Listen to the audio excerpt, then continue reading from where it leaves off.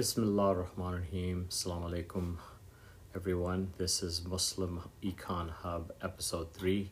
And in episode 1, we covered the World Bank and the IMF and International Monetary Fund and some of the problems and the emergence of, in 2018, of the BRICS coalition, which is Brazil, Russia, India, China, and South Africa.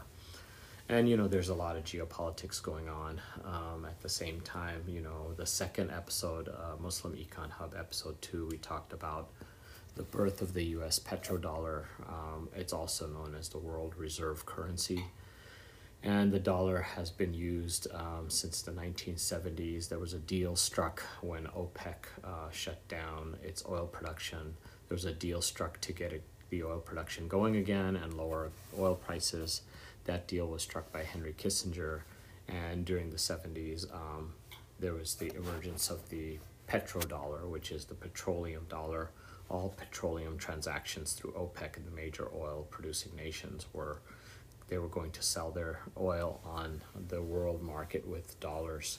No matter what currency they were in, they were going to exchange it for dollars. And so the dollar was born, the petrodollar, or the world reserve currency was born, and the dollar became dominant. And our stock markets became dominant. Everybody reinvested their profits. All the countries in Saudi Arabia, they reinvested their profits back into the United States market. So we got a boost. And then at the same time, Richard Nixon in the 70s, he took the dollar off of the pegged currency exchanges, and he allowed the dollar to float.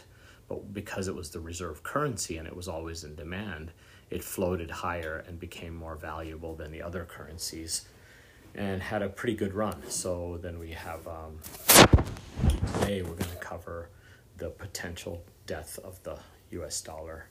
As I mentioned last time, Obama has been printing and printing, called quantitative easing, since about 2011, 2012. He printed money under his watch. Money was printed for many years.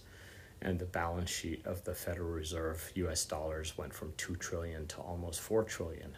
And then Trump stepped in, and Trump, kept printing money and keeping the economy alive and boosting things, because no president wants to be in charge of a recession. All presidents want to be prosperity presidents. And so Trump did it, and then at the end of Trump's reign, or the election year, Trump ended up getting ousted, but at the end of his last year, we got hit with COVID, and he passed the COVID relief bill, which was another couple of $1 trillion.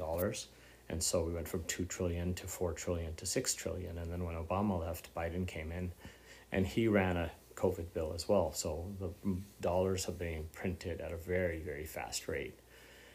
And now the balance sheet is getting over $7 trillion of dollars printed. But in the meantime, the other currencies have not been doing this. They've been trusting and taking the paper dollars, and they've been putting their Audis and their goods and their oil on the market and selling it to us, even though they know that this is kind of a counterfeit game. And so the dollar, people have been talking about the death of the dollar. I personally have been talking about the death of the petrodollar since 2016. And I was so scared, I actually made a really dumb mistake because I was so worried, is that I took my money out of the markets and invested in some gold and silver, and I lost a lot of money. I could have been making money while all this printing was going on, so I lost the opportunity to, make a decent amount of money. But at the same time, it's better to be safe than to be greedy. And so, alhamdulillah, I did what I did. And but I've been worried about this. And so this current situation over the last 3 weeks, it's kind of interesting. I started this Muslim Econ Hub group thinking that I'd be talking about how to set up investments. But really, since the last 2-3 weeks, it's been all about geopolitics. And, Putin and China and Russia, India, China, all these countries have been barking for a long time. And this has kind of come to a head. So now Biden has decided that they were, kind of turning Ukraine into a more of a Eastern or Western European power rather than an Eastern European power. And of course, we've got to, turn all these countries that have old communist ties into democracies. And so the United States has been working in Ukraine for a long time, and they've been making it more and more Western, but at the same time, they've also been prepping it for becoming a NATO state. And Russia, Putin had said, this is my red line. Don't poke the bear. Don't come here. Don't bring NATO right at my doorstep. And of course, Biden was feeling the heat about a month and a half ago, but him and the warmongers and the bankers decided, what, why are we taking this heat? Why don't we just get into another conflict and try to create a scapegoat and distract everybody? They say it's to save lives, but really they're the ones that provoked this trouble. So they're the ones that drew blood first, and they knew what the red line was, and now they're calling Putin Hitler, but that's exactly not really correct. I mean, they went over there and poked the bear. So what has happened? So Putin responded, and then Biden froze his oil purchases, and that's the lifeblood of Russia. Russia is, a resource country. It sells lots and lots of resources in the world market for its revenue, and that's how it gets its revenue. It has lumber, copper, diamond, all these things, but it has oil. And so the United States, first they provoked Russia, and now when Russia went on the aggressive, then they said, oh, you're an aggressive power, and you're attacking another country, you're attacking Ukraine, so we are going to shut you down. We're going to stop buying your oil. That's one way to hurt you. But then there's another system, the wire system, that transfers money all around the world. It's for the world to transfer money, but the United States owns it. It's called the SWIFT system, the Society for Worldwide Interbank Financial Telecommunications, SWIFT. So they call it Society for Worldwide Interbank Transfers, but really it's American owned. They come up with these, names that make it look like it's a society, but no, really it's a software company. It's a software company owned by Wall Street banks. And the Wall Street banks, have decided, because Putin is being aggressive in Ukraine, he's a warring state, and he's a imperialistic state. And so then they've turned the SWIFT system off. So not only have they provoked provoked Russia into a war with Ukraine, but then they're calling Russia the aggressor, and they're not buying Russian oil, and they've locked out Russia's ability to earn any money. So Russia has turned around to its neighbors and said, hey, we've been working on cryptocurrencies for a while. There's a crypto ruble and a crypto yuan, Chinese yuan. And India is also involved, and they've been building these crypto things because, of course, blockchain technology has been around for a while, and Bitcoin's been around for a while. So people have been looking at PayPal, and they've been looking at Bitcoin, and they've been developing financial software. And so now Russia and China and India and all these Eurasian states are now circumventing the SWIFT system. So it looks like America, tried to hurt Russia, but what's happening is they're forcing Russia's hand into using cryptocurrencies with their neighbors. And this is going to create the cryptocurrency rollout. And the cryptocurrency rollout is going to be very dangerous because people are so sick of the dollar that they're going to look at using something else, and it's gonna speed up the rollout. So there's been a cryptocurrency boom for a while. It's been kind of under the weather because most of the America talk media tries to poo-poo it, and Warren Buffett called Bitcoin rat poison and all those kinds of things. But they're trying to lower its price, and they have lowered its price by using the news to kind of poo-poo it, and say it's for terrorist activities and blah blah blah. But the crypto technology keeps moving on because it's faster, it's cheaper, it's better. There's partnerships going on, and so we see that China, that because the U.S. has shut down the use of Russia to allow them to use the SWIFT system, Russia has turned to its neighbors and started using electronic payment settlement systems. That's what they're called. They're called payment settlement systems. And one of those settlement systems is, a China for Russia ruble exchange. And the news has come out when I actually scheduled this room. There was no news of Russia using that, but there was news that Russia was frustrated because there's $50 billion of revenue that come into Russia every day for its oil. And Russia needs that money, especially when it's engaged in a foreign conflict with a neighbor, a military conflict with a neighbor. So what is America really doing? First, we're provoking things with NATO, and then we're having the SWIFT system shut off. And so, yeah, we're making moves, but are these moves really going to help America? It's been long known since December that the Federal Reserve is going to raise rates a bunch of different times because inflation is taking over this country. But it doesn't help to go into war and ban someone's oil. That just raises rates as well, because then you raise the price of gasoline and everything. But anyway, going back to the story, which is, we have had a Federal Reserve policy that they were going to raise rates several times, up to between 4 and 7 times this year. And raising interest rates, what it does is it constricts the money supply in the economy, and the economy pulls back. It's almost like a braking mechanism. And the idea is to use that mechanism to slow down the creeping of inflation. But then war creates shortages and increases inflation. So now you're doing two different things. So we don't know what's up and who's doing what. But anyway, the chairman of the Federal Reserve Bank is Jerome Powell. He's been a very confident character, saying we're going to keep printing money, then we're going to raise rates, and we're going to have everything under control eventually. These guys think they have answers to everything. But a few days ago, after I scheduled this room, I heard Jerome Powell make a statement that I never thought I would publicly hear, especially before things got bad. So I figured sometimes they'll concede defeat after it's defeat, but the words that he uttered actually made my jaw drop. And I'm not going to spin it for you guys. I'm going to actually tell you what he said. He actually admitted in a press conference, and of course they don't plaster this on CNN and MSNBC and Fox News because they don't want Americans to panic. So there is a real censorship of news here, that they manipulate the American public. Anyway, Jerome Powell made a very, very amazing, or actually scary statement. I never thought he would do this, but he actually conceded before the death of the dollar that the dollar might see its end.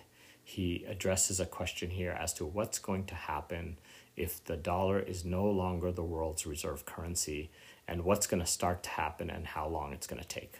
So again, I'm not going to spin it. I'm going to let you hear it from the horse's mouth. And it may be a little bit, fuzzy. I apologize for the quality of the sound, but here we go. The question is, if some want to move away from the dollar, what will be the effect on us? I don't think it's something you would feel right away. Over time, they would have to create an economic ecosystem whereby another currency becomes, a better currency for them to use. What we can do is we can make the dollar the most attractive currency by continuing to have the rule of law and open capital accounts and make it an attractive place for people to invest and to use in their businesses. There wouldn't be any short-term effect of that. Over time, though, I suppose it would diminish our status as the reserve currency. It's also possible to have more than one large reserve currency. So it would diminish our status as the world reserve currency. I never thought I'd hear this guy utter those words, but they're very, very important words. And he basically said, look, we have to make our economy attractive. But if you're going into war, you're raising gas prices and you're running inflation and then trying to do interest rate hikes, you're just kind of crashing your car all over the place. You're definitely not driving it down a straight road where you know where it's going to end up. This is pretty scary stuff.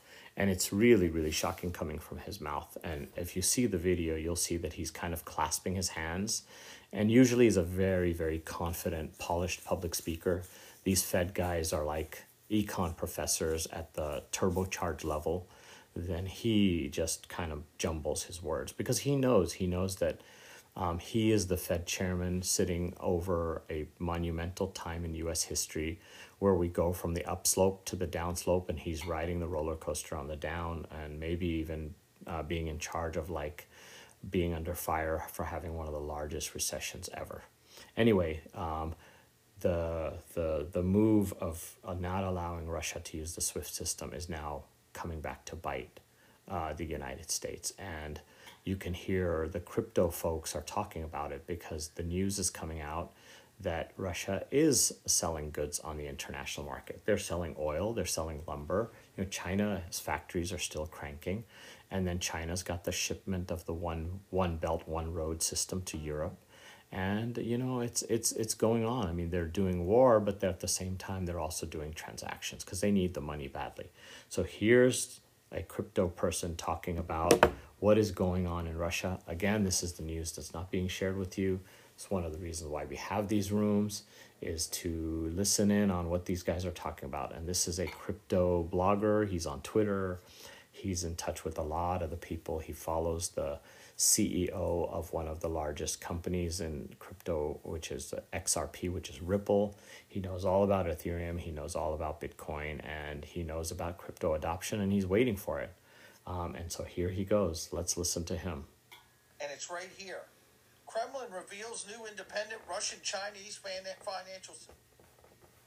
Sorry, has reported that they're looking to work around SWIFT. There is, and it's right here. Kremlin reveals new independent Russian-Chinese financial system.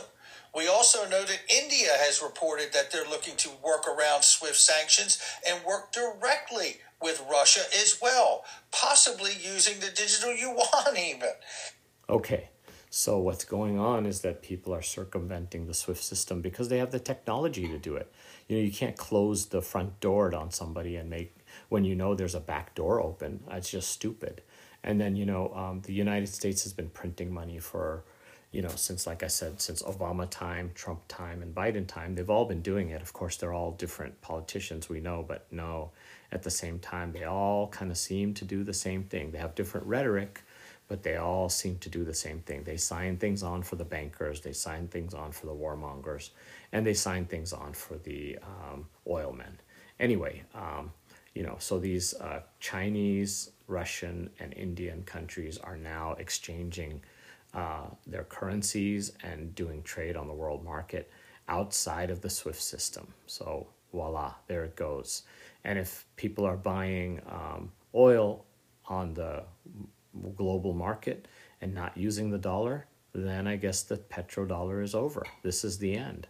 How many people can we bomb? How many other countries can we, bomb back into the Stone Ages for doing this kind of stuff? We're already at war with Russia, so why does Russia even care?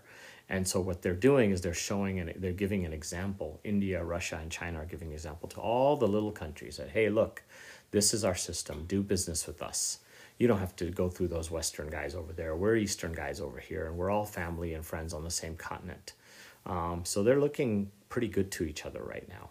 And what's happening then is that if we do the rate hikes at the Fed and we have people going around the petrodollar and lowering the demand for dollars, we're going to go into a deep, deep, deep recession. And so this is this is close to the end. And what I will say is that the world and the BRICS nations have been talking about the fact that the United States has gone from 20% down to 15% of global trade through the dollar. That's 1/7 of all the trade in the world. That's pretty good because America's population is only 1/5 and America's consumption is only 1/5 of the world population. So we're much smaller than our percentage in the world stage. And that means that the International Monetary Fund is looking at the dollar.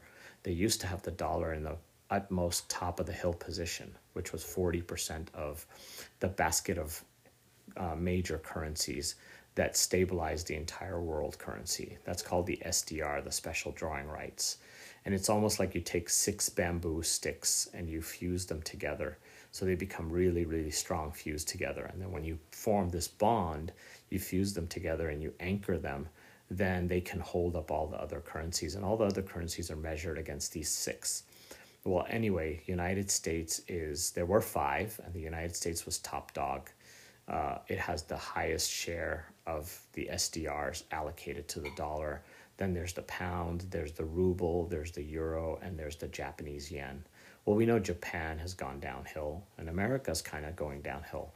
So the ruble and the ruble and the euro and the pound are pretty strong. And then euro also printed money for COVID, and so euro's gone down. So that leaves us with Russia and the British pound. And then in 2018, China was added to the 5 currencies and added as the 6th because China was just becoming such a big economy and it affected the world. So if the United States is going to be demoted in the spreadsheet, the dollar is going to be demoted, then the other ones have to be lifted up because the spreadsheet has to equal 1.0. So if 40% of the dollar is demoted to 20%, then the other currencies get a boost. And this is one of the big things I wanted to talk about. It's taken me 3 episodes to get here. But if there's the death of the dollar and the Swiss banks in Basel, Switzerland, where the IMF is located, don't see that the dollar is carrying its weight on the global market, and everybody knows it's not, and everybody knows it's diluted, they're going to change the ratios in the International Monetary Fund for the dollar, and that changing of ratios is known as a global currency reset. A global currency reset. They're going to take the percentage and they're going to lower it. What's that going to do? It's going to lower the dollar's value against all other currencies in the world, which means everything that's sold from America is going to be on sale in the rest of the world. And everything that America brings in from the world is going to become more expensive. 20-30% more expensive. So if you think inflation's going away, no, it's not. If we have a global currency reset. Anyway, Allahu Alam, Allah is the master. He gives these evil people the ability to spread riba and to print money and to create fake money. He also gives them the ability to create cryptocurrencies and digital technology. And these things are coming to a head. And so we don't know what's going to happen. We don't know what's ahead. But we do know that America has been printing money and causing trouble and kind of driving the bus towards the cliff without fixing its problems. America could have said in Trump's time, hey, you know what, let's take one, let's have a small recession here, let's raise rates, let's reset and stop printing. But no, they didn't do that. And then COVID came, and of course, things went crazy. So I just ask all of you to consider the information. If you need background, go to Muslim Econ Hub episode 1, Muslim Econ Hub episode 2. They're both in my profile. There's some good information in there. I try to keep the presentations, about 25 minutes. And then I just want to close with a discussion with Muslims, to talk about, look, all this stuff is happening. We know from our tradition that there's a science called Akhir-uz-Zaman, the science of the end times. And we know that Allah subhanahu wa ta'ala is going to give power to people who are going to support and help create the Dajjalic system. And then there's going to be a certain individual known as Dajjal who comes, and he's going to create fitna. He's also going to have extreme power. This is all from Allah subhanahu wa ta'ala. La hawla wa la quwwata illa billah. And what we know, what we need to be doing is thinking about our families, thinking about our debt situation, thinking about how our expenses are, circling our wagons, looking for community, thinking about things that we need to do, thinking about the skills that we have to share so that we have reserves for other people, saving money so that if you can save your family and someone else is in trouble, you can save them too. So what are we thinking about? What are we Muslims considering? Are we really awake? Are we really looking at the warnings that Allah subhanahu wa ta'ala has put in his truthful book? Anyway, I'll end here and I'll make just a quick dua that may Allah subhanahu wa ta'ala protect all the Muslims and protect all the innocent people who have to suffer through this fitna that is being created by a very powerful and corrupt and greedy and interest-bearing few. And may the bankers and the oil men and the people who are creating this fitna, have fear in their hearts and stop. And if they don't stop that and they create this fitna, that the innocent, are able to survive, to take care of their families. May Allah make it gentle, make the fitna and the tribulation gentle on people and turn it around very quickly. So inshallah, I'll end again with this discussion. Thank you for giving me your attention today. I hope the clips were helpful to bring home some of the points that are going on. There's a lot of messages for me to do an overview of kind of a crypto room, and I can do that on another time, but I think the geopolitics that are going on are extremely relevant right now. And so thank you again for your attention. Inshallah, if there's any questions, we'll address them. And assalamu alaikum. See you next time. inshallah. Let me see. If there's any back channel messages, I'm going to bring folks up. So for your attendance. I thought I'd never hear this, but I quoted, and maybe someone missed it, but the Federal Reserve Chairman talked about dollar losing its preeminence as the world reserve currency. And the one thing I forgot to mention is that, I know since 2016, because I've been following this gold, silver YouTube page. It's actually a gold, silver person who goes around the world talking about monetary theory. He's really good to listen to. His name is Mike Mulroney, and his website is called goldsilver.com. That's where you go to buy gold coins. And those guys have been tracking that Russia and China have been buying gold bullion in small amounts, a couple percent of the market every month for the last 5 years or so. And it was 2016 it was going on. So someone had said that their goal, Russia and China's goal, was to each have more than 30,000 tons of gold in their vaults to back up their currency. So while America was diluting the currency, Russia and China have been solidifying their currency and making it more solid by, one, not printing it. Number two, they're actually backing it by gold, which is the opposite of what the United States has been doing. So we've seen the good times roll, and they've been tightening their belts and getting stronger. So, Jazakallah khair. Sister Zakia, you have a question, or the mic is yours. Assalamu alaikum. Wa alaikum salam, and thank you so much for having this room, Brother Azmet. I think when I see you having rooms like this, I do get a little bit more afraid because I know you're not somebody that is an alarmist. So it seems like Allahu Alim, we are heading for some tough times. And you mentioned that we could go into a recession. So what would a recession look like in the U.S.? I would love to hear that, please.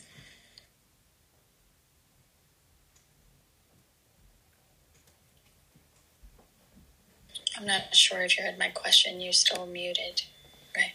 I did hear them. Sorry, I forgot to turn on the mic.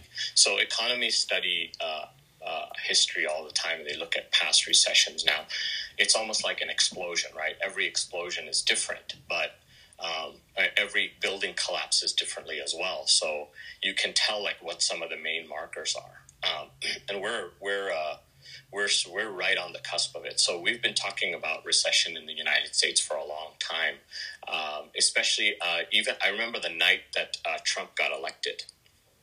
A lot of people went on Twitter, my friends, people who were in the stock market, and they said, they were liberals here in California, and they thought, oh man, it's over. This guy's going to be fiscally responsible, and the good times were rolling with Obama and the money printing, and they were getting their money out of stock that same next day because they were so afraid. It was Tuesday night election results, right? So they had the stock markets on the morning, and I thought, oh my God, it's over. And Dow Jones had just hit 20,000 during Obama's time. Well, it's 34,000 now, so 20,000. And then Trump kept the money printing going, and he kept the executive orders going. So we were wrong then, but that was a time when people were actually in 2016 they were expecting a recession. So it's been a long time coming. And a recession happens when basically what happens is that the consumerism or the money, so there's supply of money and there's demand from consumers. So one of the two dries out.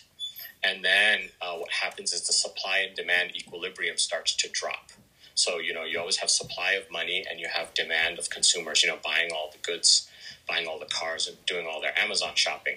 And so in 2009, what happened was that the hedge fund crisis created a supply shock, meaning the banks didn't have money because of the hedge funds collapsing. The banks ran out of money. So they basically blamed the American public for something that they did.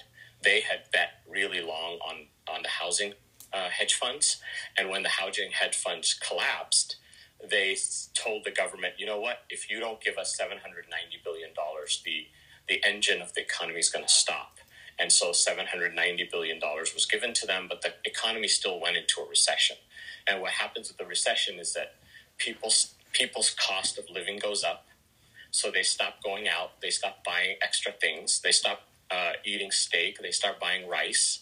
And then what happens is the steak restaurants, they start to feel the pinch. So they buy less steak, right? They buy less wine.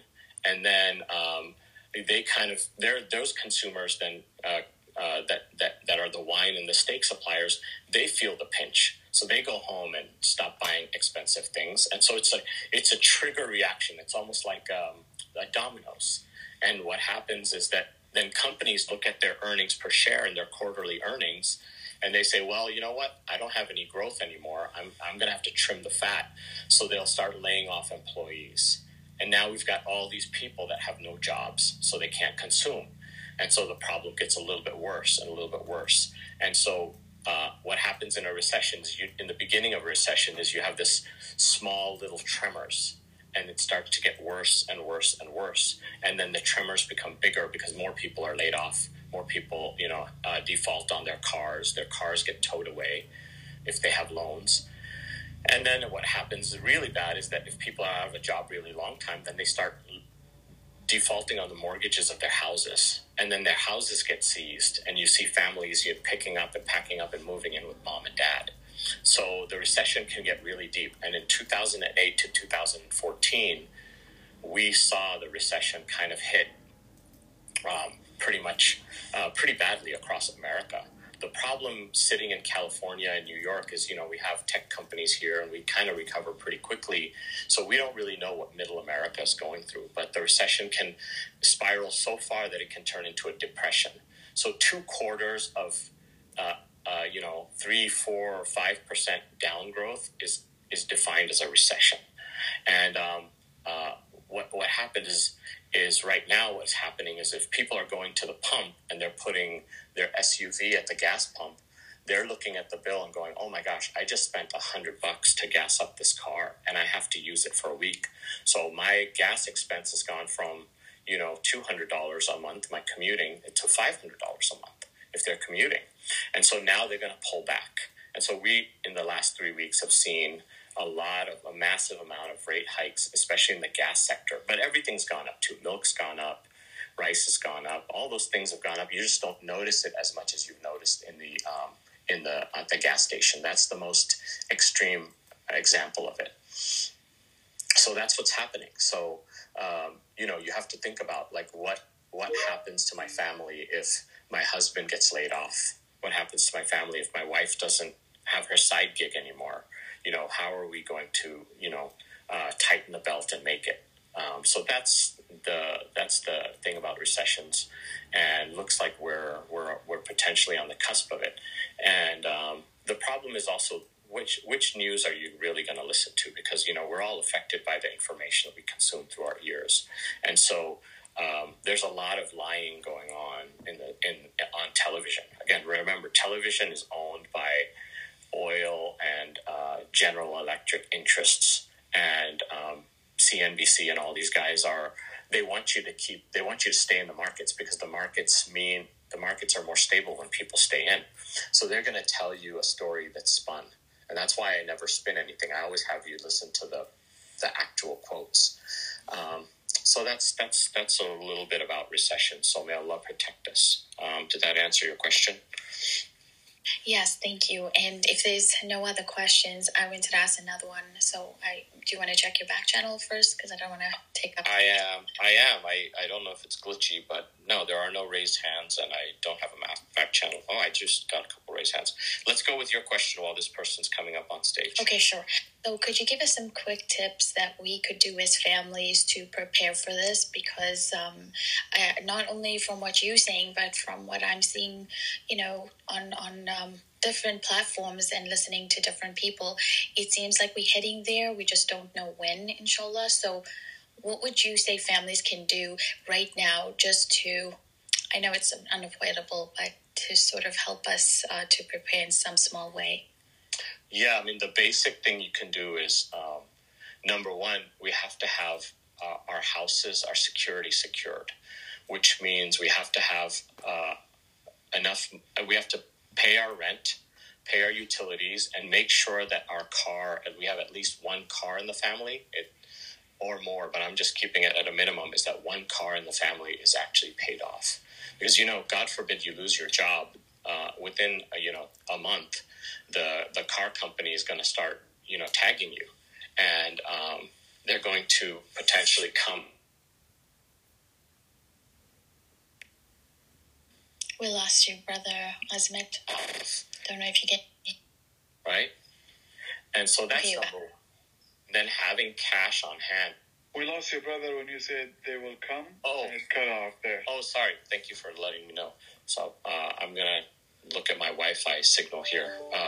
So the car is owned by the bank, right? So if your car is leased or if your car is still on a loan, you should try to look ahead and pay that off. As a recession is coming, those are the first things. Because if you lose your job, then you can't drive to interviews, and Uber is expensive as well, especially during peak times.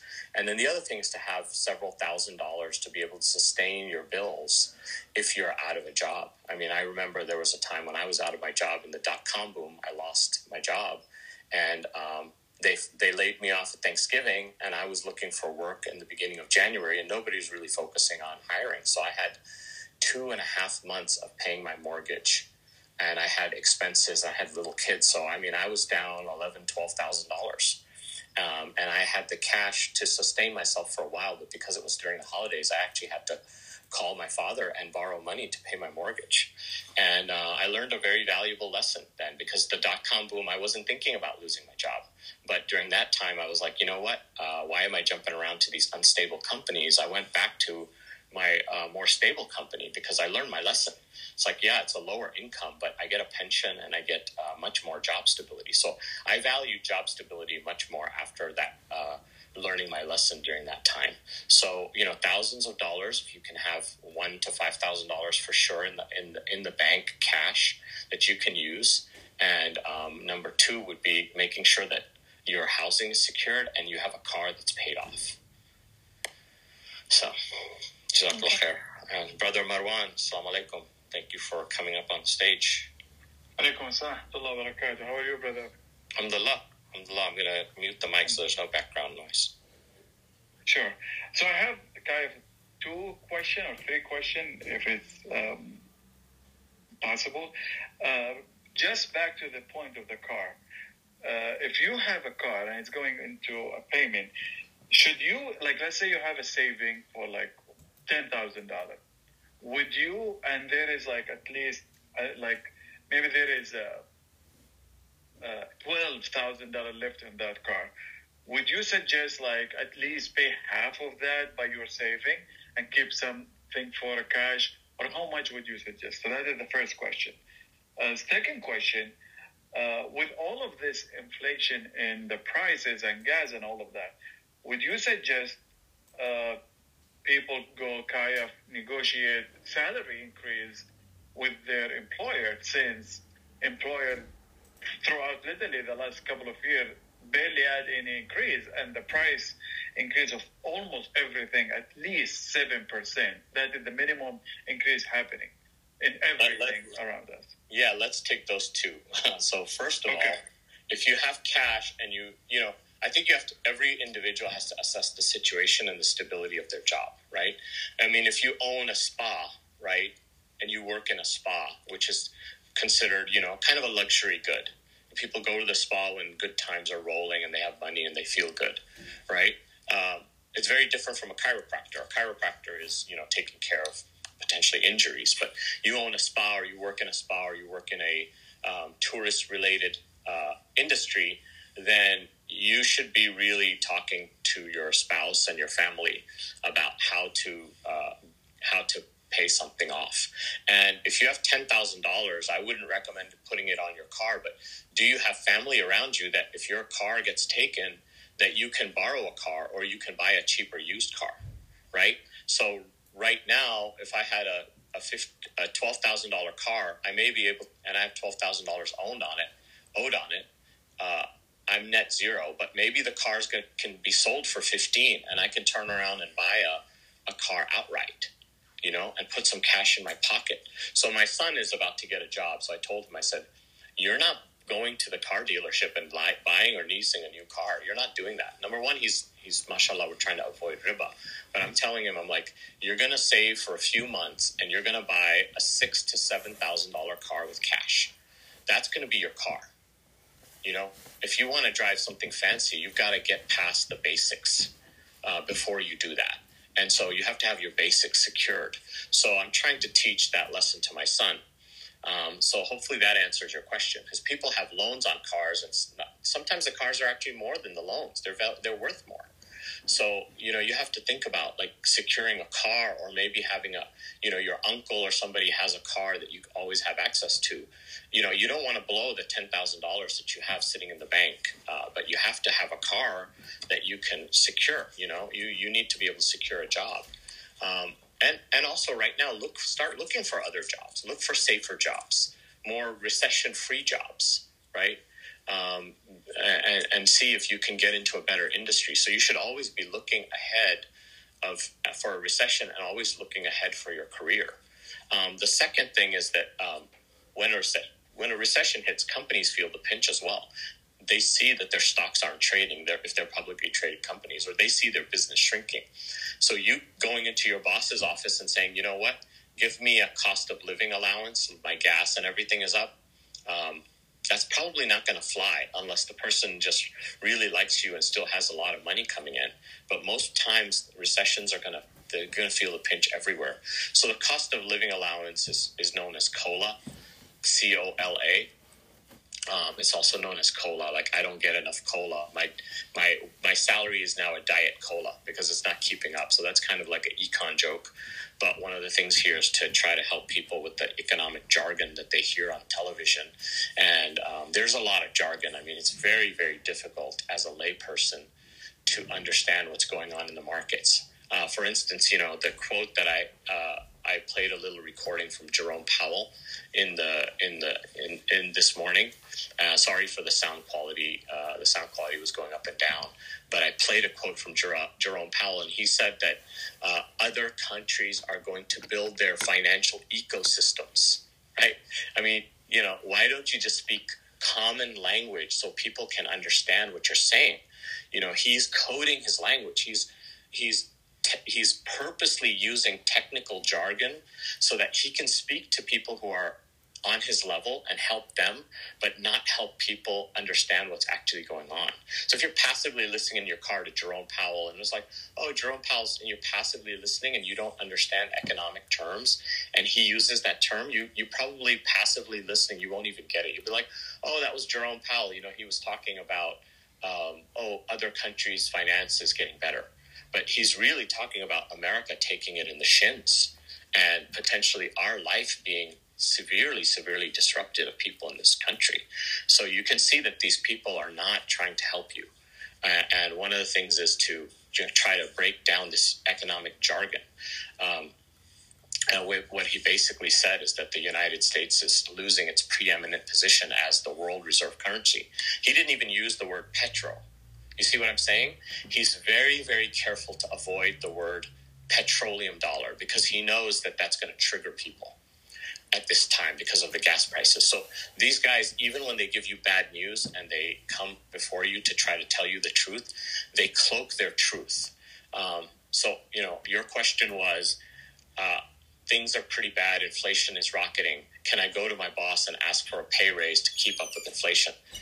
Chances are that's not going to work. But if you feel like your company is inflation proof, or maybe your company is going to increase in its revenue, because some companies actually go up during inflation times, then you should consider it. But that's a tough decision because your boss may not be able to do that. You know, doesn't have the ability to give raises whenever. But if he's an independent owner and he knows you can walk, you know, if he's a contractor and you're his lead field engineer and you're like, you know what, I'm going to take off if you don't give me an extra allowance for my gas, he probably will give it to you. So it depends on your situation. You know, I know guys that have been calling me and saying, you know what, I come to your house and the gas is really expensive, so I'm going to charge more. And I said, sure, you know, there's a guy who comes and helps us out around the house, and he's got a good rate, but he comes from pretty far to he's kind of a handyman. He asked for like an extra $40. I was like, okay, you can have it. So I gave him his raise, but it depends on, I just didn't want to lose the guy and I needed work done. So, alhamdulillah, hopefully that answers your question. It did. Thank you so much. I appreciate it. Yeah, so alhamdulillah. Marwan, I think you had a third one, right? But I'm going to also look at my, you had a third question. I'm also going to look in my back channel. I forgot my last question, to be honest, but this is the two I was thinking about. Okay, is my mic on? Yeah, it's on. So there's a question in the back channel that says, Assalamu alaikum, good to catch you live. I have a student loans, roughly split, that have been paused during the pandemic. Should one try to pay off the student loans to avoid paying interest? How much weight should a student loan borrowers put in the possibility of them eventually being forgiven? Student loan forgiveness, okay, that's a great political talking point. That's a great political talking point. But it's probably never going to happen. What you've seen the country do, which is during the COVID relief, is for the first time ever, America turned into a welfare state. A welfare state means they're just giving people money to live and they're excusing rent. So they've done UBI, which is Universal Basic Income, giving people, COVID relief. And they've done rent freezing. But did you notice they never said we're going to actually pay off student loans? They're not going to forgive debt. The bankers are the ones. So there's three groups of people that are known in the world to be above politicians. And they're called supranational people, meaning they're above politicians and they're above countries, right?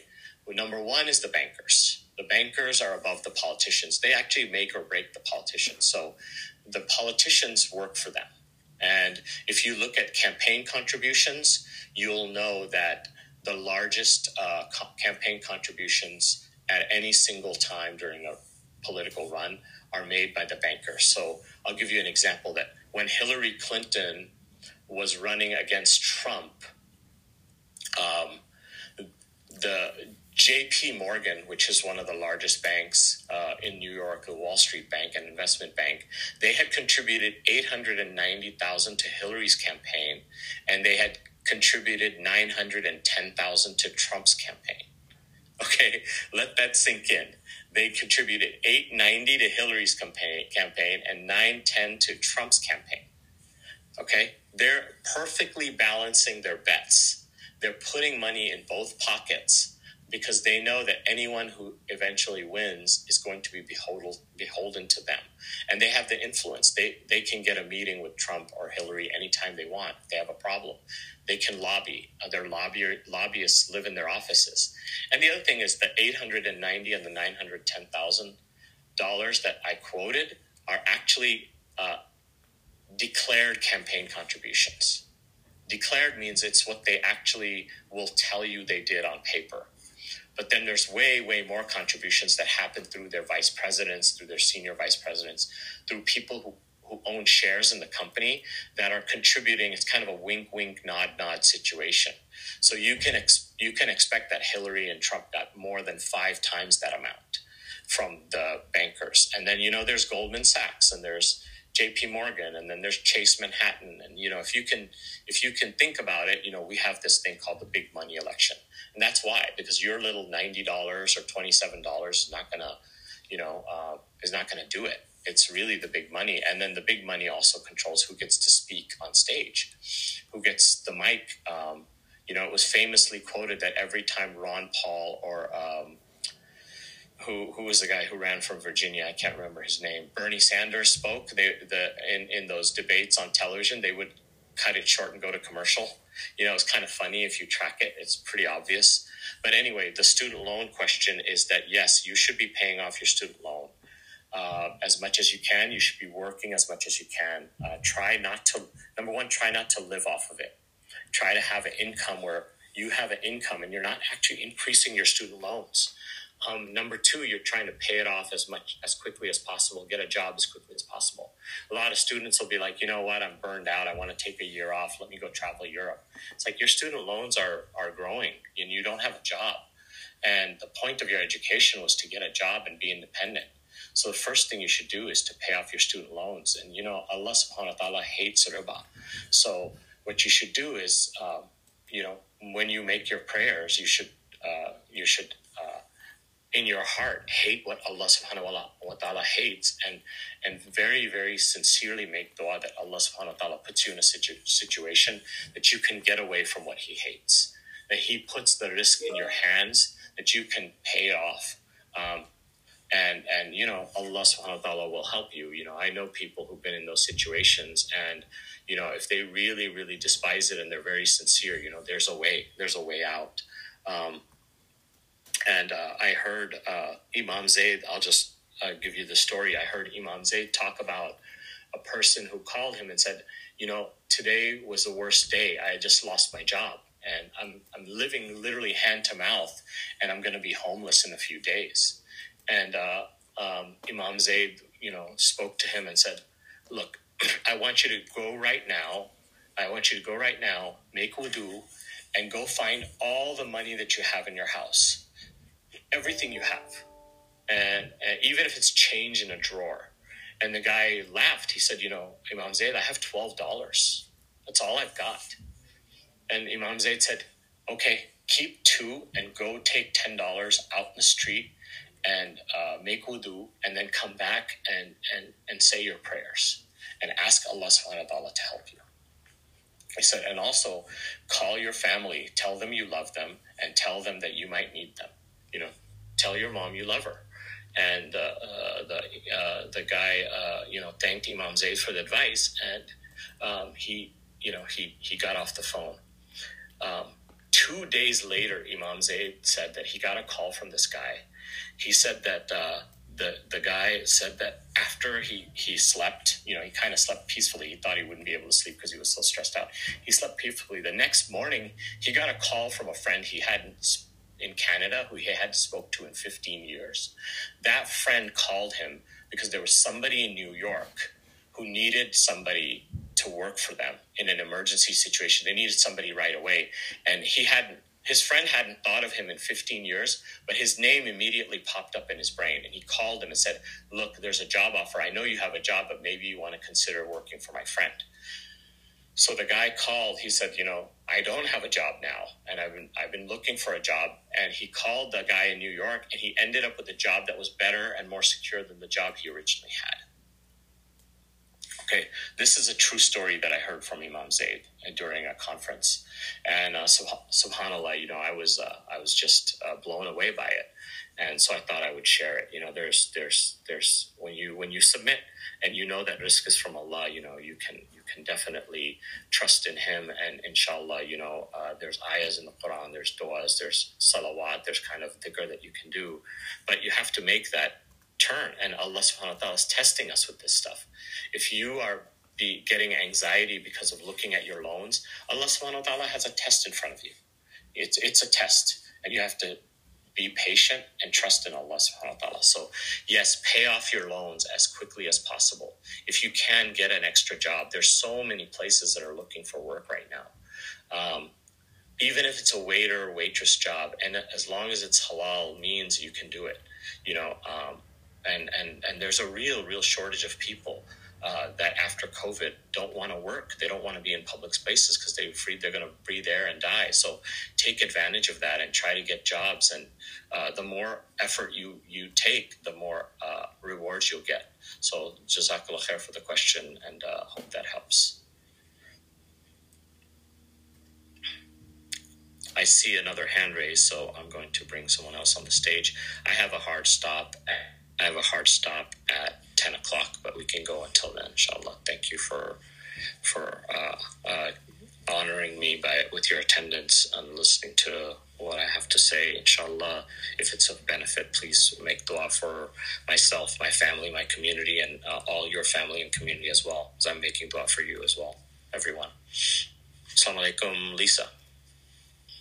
Assalamu alaikum, Brother Asma. Thank you so much for having this room, and I've learned a lot from what you've presented. As far as Europe is concerned, I know that they have been hit with three major things, right? Brexit, COVID, Putin, in that chronological order over a period of time. So I'm wondering if there's any information that we can learn from what they are doing over there, because, the war is happening on the ground over there in Europe and those nations. Is there any information of how they're dealing with it? Because I sense the fear here in the United States, like you had mentioned, some stories that are not being covered in the media for the United States specifically. But what about Europe? I mean, are they having the same concerns? Is it business as usual? I was just curious if you had any more information. Yeah, I mean, I just saw in the chat that my voice is breaking up. Can you flash your mic if it's good? Is my voice good? Oh, thank you. So yeah, just flash your mic if there's a problem, and I'll get. I don't read the chat because then it gets distracting with the thoughts. One of the main problems that I experience is that when I listen to the news, I really often wonder if I'm getting the real truth. You go to one station and you're getting one slanted view of the facts, and you go to another station, you get another slanted view of the facts. So I've basically kind of turned off the news, but I go to people who are like-minded in their opinions, and they give you sort of facts of what's happening on the ground. And so, I think the way that Brexit is presented in the United States is very different from the realities of Brexit. And I'll give you an example, is that each country that's in the European Union has to contribute a certain number of dollars or a certain number of currency every year to be part of the European Union. So there's this billion-dollar bureaucracy that sits in Brussels in Belgium that runs the European Union. It's a government, and England and Germany all have to contribute to that government. And so I believe, don't quote me on the number, but it was something like 10 billion pounds a year was being contributed by the United Kingdom to be part of the European Union. Okay. And Germany contributes and everything contributes. And then the UK looked at it and said, look, we're losing our sovereign nation, and there's cheap labor flooding in from other places because we're part of the European Union, and it's bringing our labor rates down. It's causing more and more people who are hand to mouth, and this value proposition, the pros and cons of our billions of dollars, is not working for us. So they had this referendum, and the country voted on Brexit. So what the news doesn't tell you is that it was actually a big decision for England. It's not a decision based on non-immigration. It's not a decision based purely on racism or xenophobia. Those elements are, of course, they're there because that's how voters get moved. But there's a bigger picture there. So anyway, I give you that example because these things are extremely complex. The best thing I would say is that what really happens in Europe doesn't affect the United States as much as the recessions, that how the United States deals with its own recessions. Because a lot of the states in the European Union have socialism. So, if you lose your job in Amsterdam, the government's going to take care of you. That's not a problem. And people tend to have very, very high taxes and really good medical care. And then the government kind of just takes care of them. It's a very hardcore socialist state. So we mostly look at recessions that are happening in the United States for history. So there was the dot-com boom, and then, a lot of people ended up losing their jobs and leaving. At that time, there was tons and tons of programmers that were actually on immigration visas that just ended up taking dollars and going home. And then the hedge fund recession was more like what we could experience today. So I think the European situation is very different. The way people have families and the way they live. A lot of people live in joint family systems there, and they still have relatives nearby. Whereas in the United States, if you're urban and you're far away from your family, the recession can affect you very differently. So don't take 100% of what the news is going on and saying. If you really want good news, credible news, I find that the best news is disguised in the most credible financial news. Meaning, if the financial news misleads you, then the financial news will shut down. So if you listen to Bloomberg Finance, which is it's one of the cable channels that is an option on some packages, I find that Bloomberg Finance, they talk mostly about money and shares and currency and all that stuff. But within that discussion, you get more accurate news of actually what's happening, how people are acting, the revolutions that are happening and stuff like that. What Fox and CNN and NBC will give you is their flavor of what they want you to consume. It's basically, they're going to give you a little bit of truth, but they spin it so much. There's so many opinion people on there.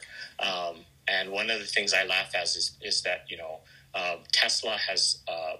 Tesla stock has gone up about 7 to 12 times in the last 2 years. It's really been one of the best performing companies in the world in terms of stock portfolio. And Elon Musk has gone from a rich guy to one of the richest guys in the world. But there's a guy who comes on CNBC Finance, and he's always telling people to sell their Tesla stock. And they keep having him on. And there's someone who tracks him and says that he's been on the news 47 times in the last 3 or 4 years. He's been on the news 47 times. And every time he comes on the news, he says, Tesla's not good. It's not going to perform. It's going to underperform. You should sell your stock because the value of the stock is much lower than what it's trading for today. He repeats the same thing, and he's on 47 times, right? So if the news is putting that guy on, then why are we listening to him? Why is this news putting this guy on, right? He has a 0 track record of being right, but they keep putting him on. So you have to ask yourself the question about what kind of news you consume. So hopefully that helps. Do you have a follow-up question? No, that was great. Thank you so much. Assalamualaikum. Wa alaikum assalam. So I'll reset the room. When I set up this room on the weekend, I had a room on the weekend, which was my Muslim Econ Hub. And I talked about the birth of the dollar. And so after that talk, I created this title, The Death of the Dollar and the Crypto Threat.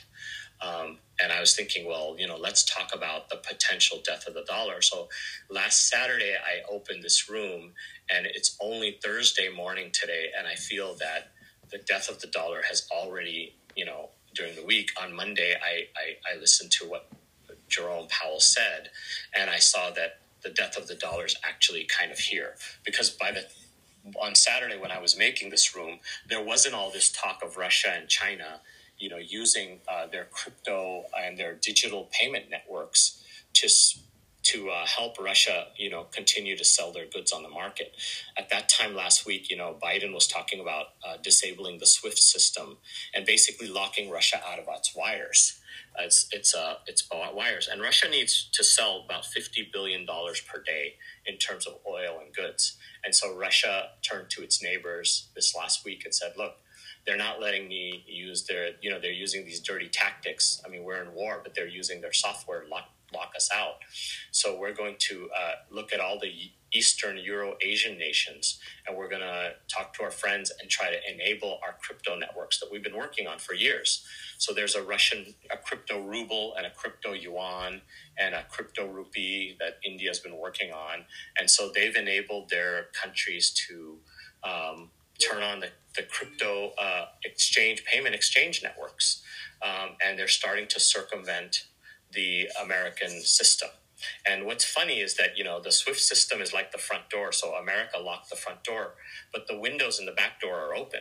So it's kind of dumb to lock the front door and think you're secure and you're going to hurt somebody when they can come right in the back door and do what they want to do anyway.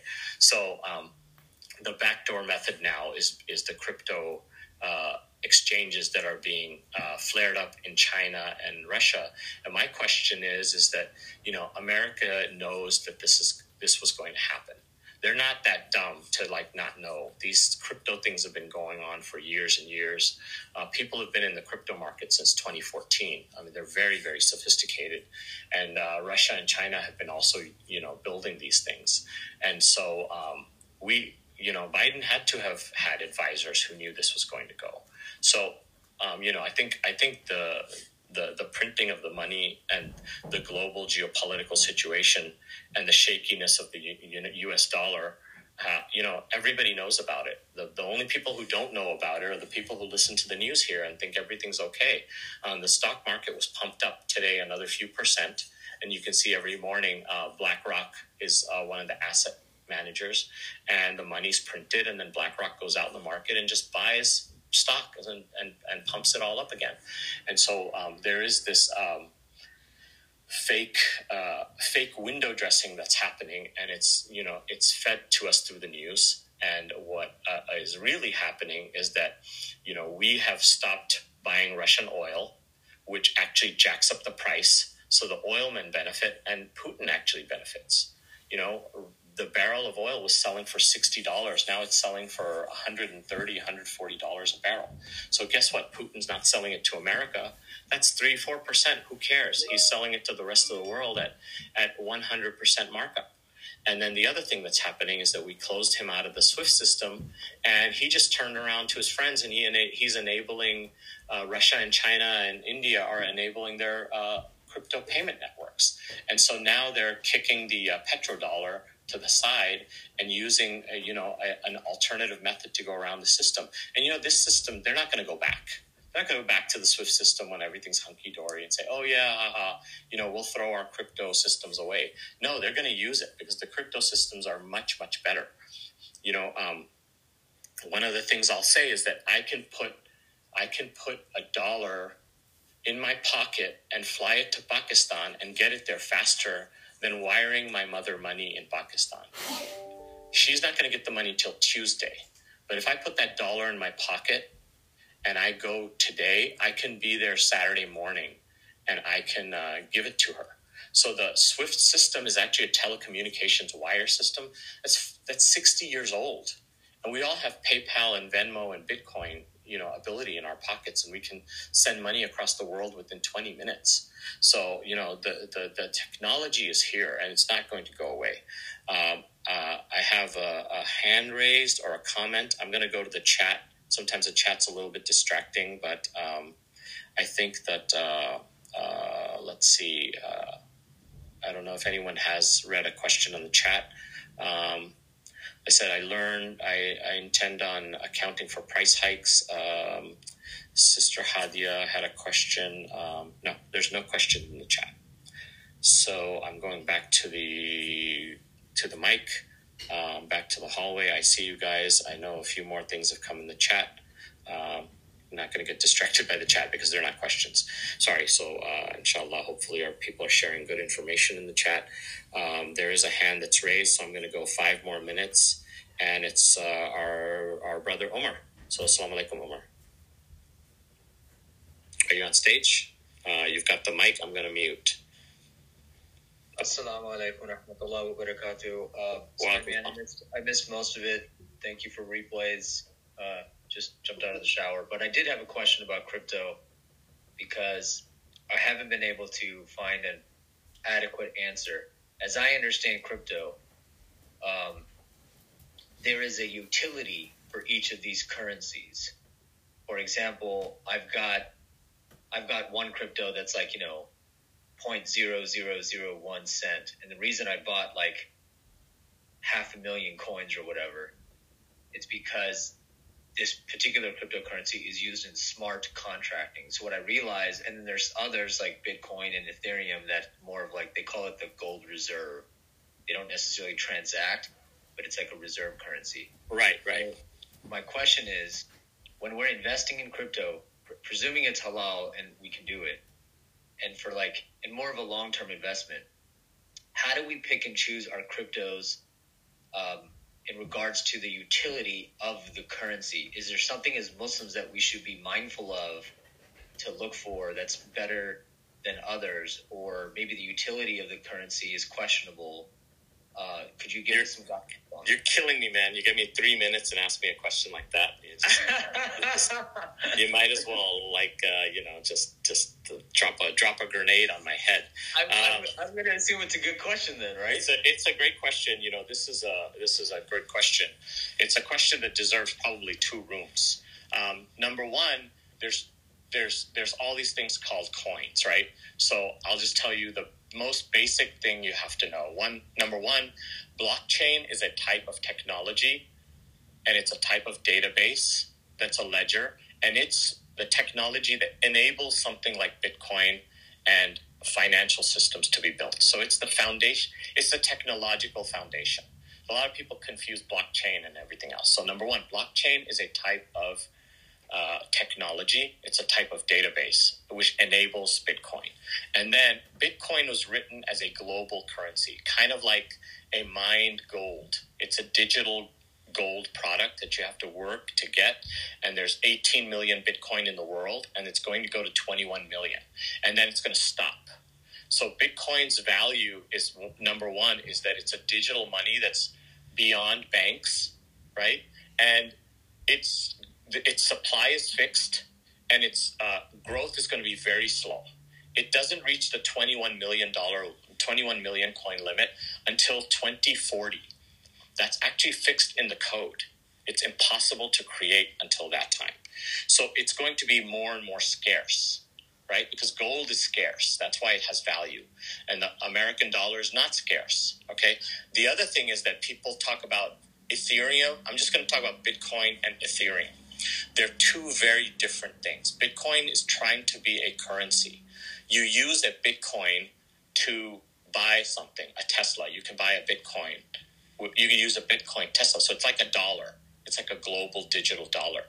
Ethereum is actually a software company. It was built by this Russian guy. He spent $150,000 building this software, which is it's almost like an app store. Like, it's the software that you can build an app on.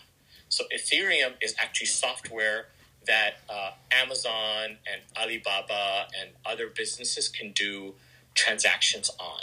So it's almost like a payment software. Like, think of it as a PayPal. So when you buy a Bitcoin, you're buying a currency. When you buy Ethereum, you're buying a share or a coin in this company, right?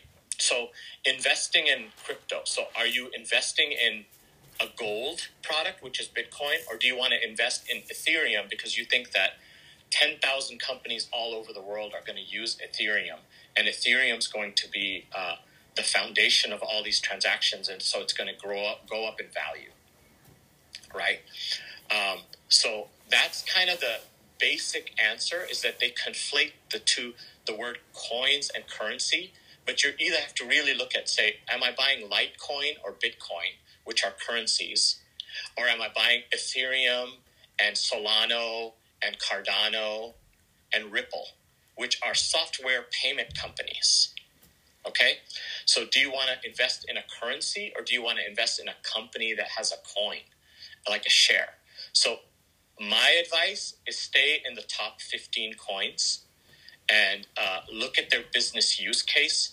Most people are going to plug their coins. If you go to some Solana YouTube page, the guy's going to talk all about how Solana is going to be the greatest thing in the world. Are you going to listen to that guy and put your money in there? Because, he's biased.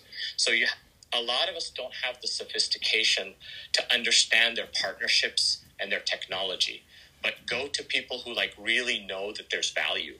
If there's no value in it, if you think you're buying some 0.0012 Bytecoin that just sounds like Bitcoin, you're completely speculating. And that market may completely collapse. So what I would say is that your real money will disappear in the crypto world if you're not careful. Make sure you invest in software companies or coins that are going to be used somehow in the future. It's going to be rocky for the next 2-3 years, and thousands of these coins are going to disappear and just go bankrupt. I can start a coin today with Omar, and I can call it the Azmat Omar Clubhouse coin. We can start it today, and people will come and buy it because they're like, oh, wow, you know what? Somebody else comes and buys it after Clubhouse gets big, I'll be rich. Well, we have no business plan. So invest your money in people that have business plans. So what I would suggest is there's a reason the top 10 coins are in the top 10 crypto markets. If you don't really know how to dissect a coin and figure out its business, don't put your money in it. Don't speculate. Allah subhanahu wa ta'ala give you easy money. He won't give you any barakah. And so remember that blockchain is one thing. Bitcoin is one type of thing. Ethereum is another type of thing. And be careful and stay in the top 10. So, brother, I got to go. Jazakallah, you had my question. I appreciate it, brother. That was a tough one. We can do another room if there's a demand. You can always back channel me. I'm going to go late to my meeting and just make sure the chat's not going crazy.